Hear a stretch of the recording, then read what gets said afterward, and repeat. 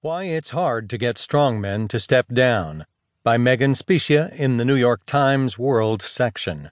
I'm Keith Sellen-Wright. After Robert Mugabe, the autocratic ruler of Zimbabwe who held power for nearly 4 decades, announced that he was resigning from office this week, questions quickly began swirling about what would become of the war hero turned president. If history is anything to go by, life after leadership isn't straightforward for many.